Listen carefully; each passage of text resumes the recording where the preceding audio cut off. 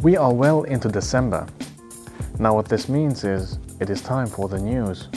But before we kick things off with VW and the new Golf R, let me say a few words about today's location. Now the eagle-eyed among you will have spotted that this is not my basement where we usually do the news. This is the garage where the cars are parked. So there's the M2 and next to it is the M5 that you already know. And I thought the cars would make for a nicer background than my magnificent whiteboard. I have not rented out this place. It is not going to turn into a studio anytime soon. But I thought it's a better location for discussions like this. Now, VW and the new Golf R.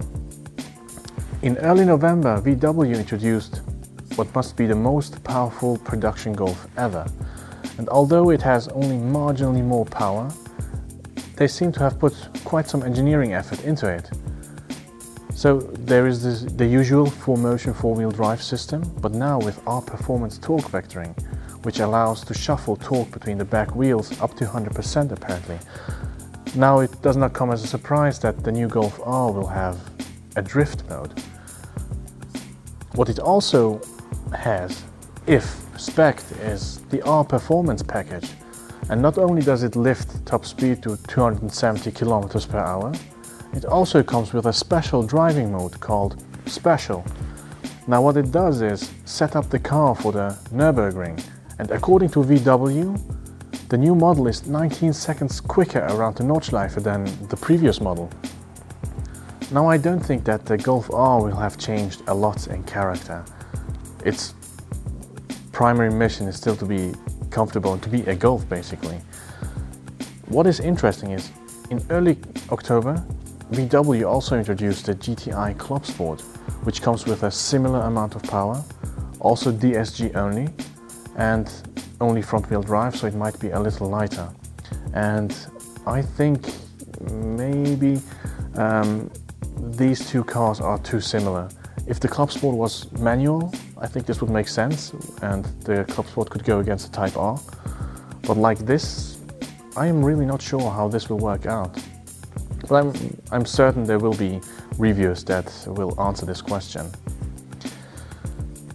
Now let's stay in Germany and let's talk about BMW. They have introduced a production version of the iNEXT prototype, which they called the iX. Now this is not a terribly relevant car for us, but like most BMWs of late, the iX also sparked some rather angry comments on the internet.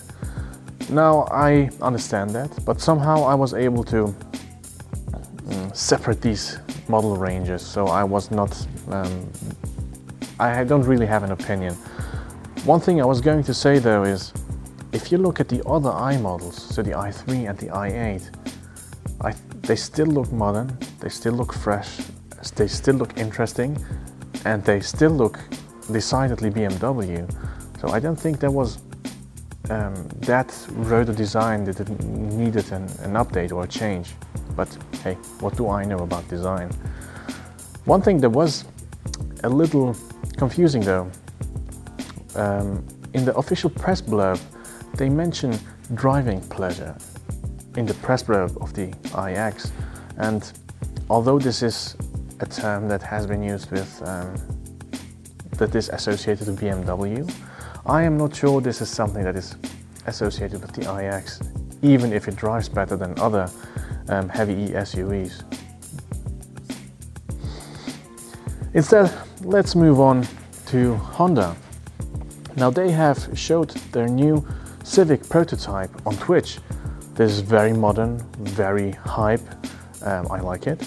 And I also like the car that they showed. So it's a pretty sanded down Civic with less rough edges, a less angular design, less preposterous. Although I like the previous generation Civic, especially the Type R. And yeah, I'm definitely looking forward to the new one. Let's stick with Honda for a moment. I'm pretty sure you all know the Forbes magazine. They regularly do the top 10 richest hairdressers that drive a Bentley.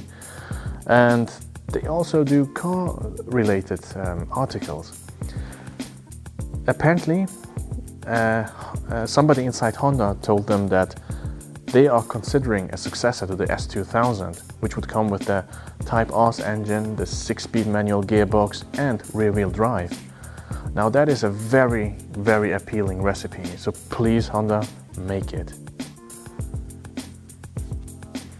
Now, in other Japan news, when was the last time you have heard something from Subaru? I don't remember, but they have revealed the new BRZ, and it doesn't look like they have changed the recipe. So it comes with a 2.4 liter flat 4 that makes 230 or 40 horsepower, 240 or 50 newton meters of torque, 6-speed manual gearbox, rear-wheel drive, stiff chassis, low center of gravity, the lot. And it is a very appealing package, except it will not come to Europe. So whatever the reason, whether they be political or economical or environmental, I don't know. Now, it would have been an interesting car because unlike the previous car, which had its torque so far up at 6,000 something RPM, the new one has peak torque at 3,700, which, yeah, for everybody who was going to drift that car would have been a good option. Now, a rear-wheel drive car that will come to Europe with a tiny amount more horsepower and a little bit more excitement is the new Lamborghini Huracan. So it's going to be the STO, the Super Trofeo Omologato, and what Lamborghini say, it's a GT3 or a trophy car for the road, and it certainly looks the part. I mean, look at the roof scoop, look at the fin, look at the massive wing at the back. Now this is, I think, how Lamborghinis should look like. And yeah, it's going to be rear-wheel drive only. Comes with the engine from the Performante, that's 640 horsepower. And yeah, so the maddest Huracan might be also the last one. Because yeah, the V10 is on its last legs, and it won't be around for much longer. So this might be the last iteration of it. I'm pretty sure it will be very exciting to drive. Something that I feel might be a little less exciting to drive is McLaren's new sports series, which they dubbed Artura. Now, it's going to be a replacement for the 540C, the 570S, 600LT, 620R, those cars. And as expected, as speculated, they are going to be powered by a 3-liter hybrid V6. So exactly like the Maserati MC20.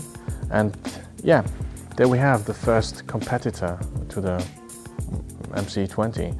Honestly, I am not sure. I'm pretty sure these cars will deliver on the power front, but I'm really not certain how exciting they will be. Apparently, Ferraris due soon to join the V6 hybrid club. Let's see how this will go. But let's talk instead about something more exciting with 6 cylinders. If you happen to be a petrolhead and you have been on YouTube the last 2 weeks, I'm pretty sure you have come across a video from Top Gear in which Chris Harris is shown around the Holy GT3 halls by Andreas Preuninger.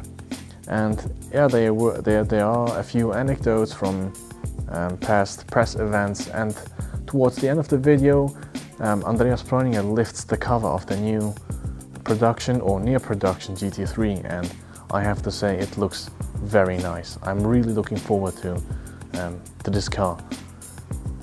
And it's still naturally aspirated, and although there is an OPF, I think they have managed to make it sound exciting. So good news. And it's probably cheaper than either the McLaren and the Maserati.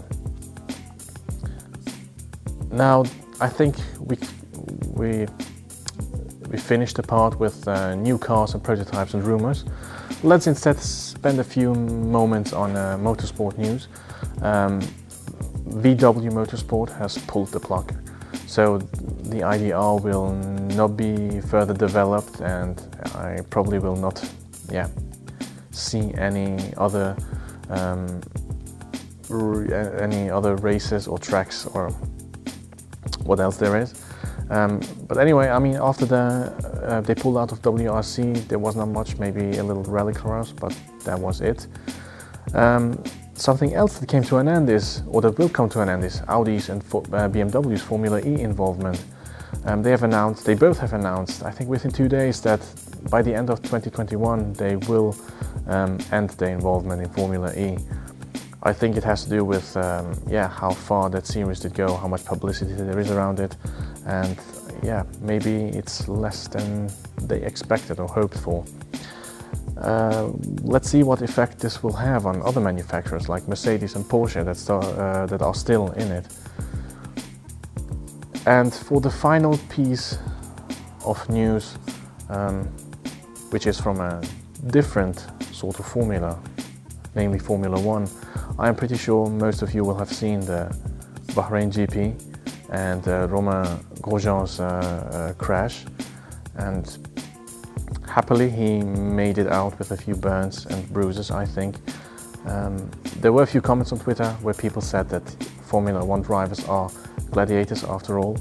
Of course I understand their angle, but I think in these days nobody needs to die for other people's entertainment. I think it was an impressive reminder that if you go wheel to wheel at 300 kilometers an hour, there's always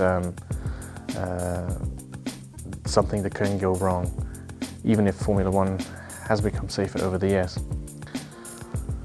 Well, that was it. I think I managed to be quicker. I hope it was interesting, and on that bombshell, that's over, and see you in January. Goodbye. Shut the dog.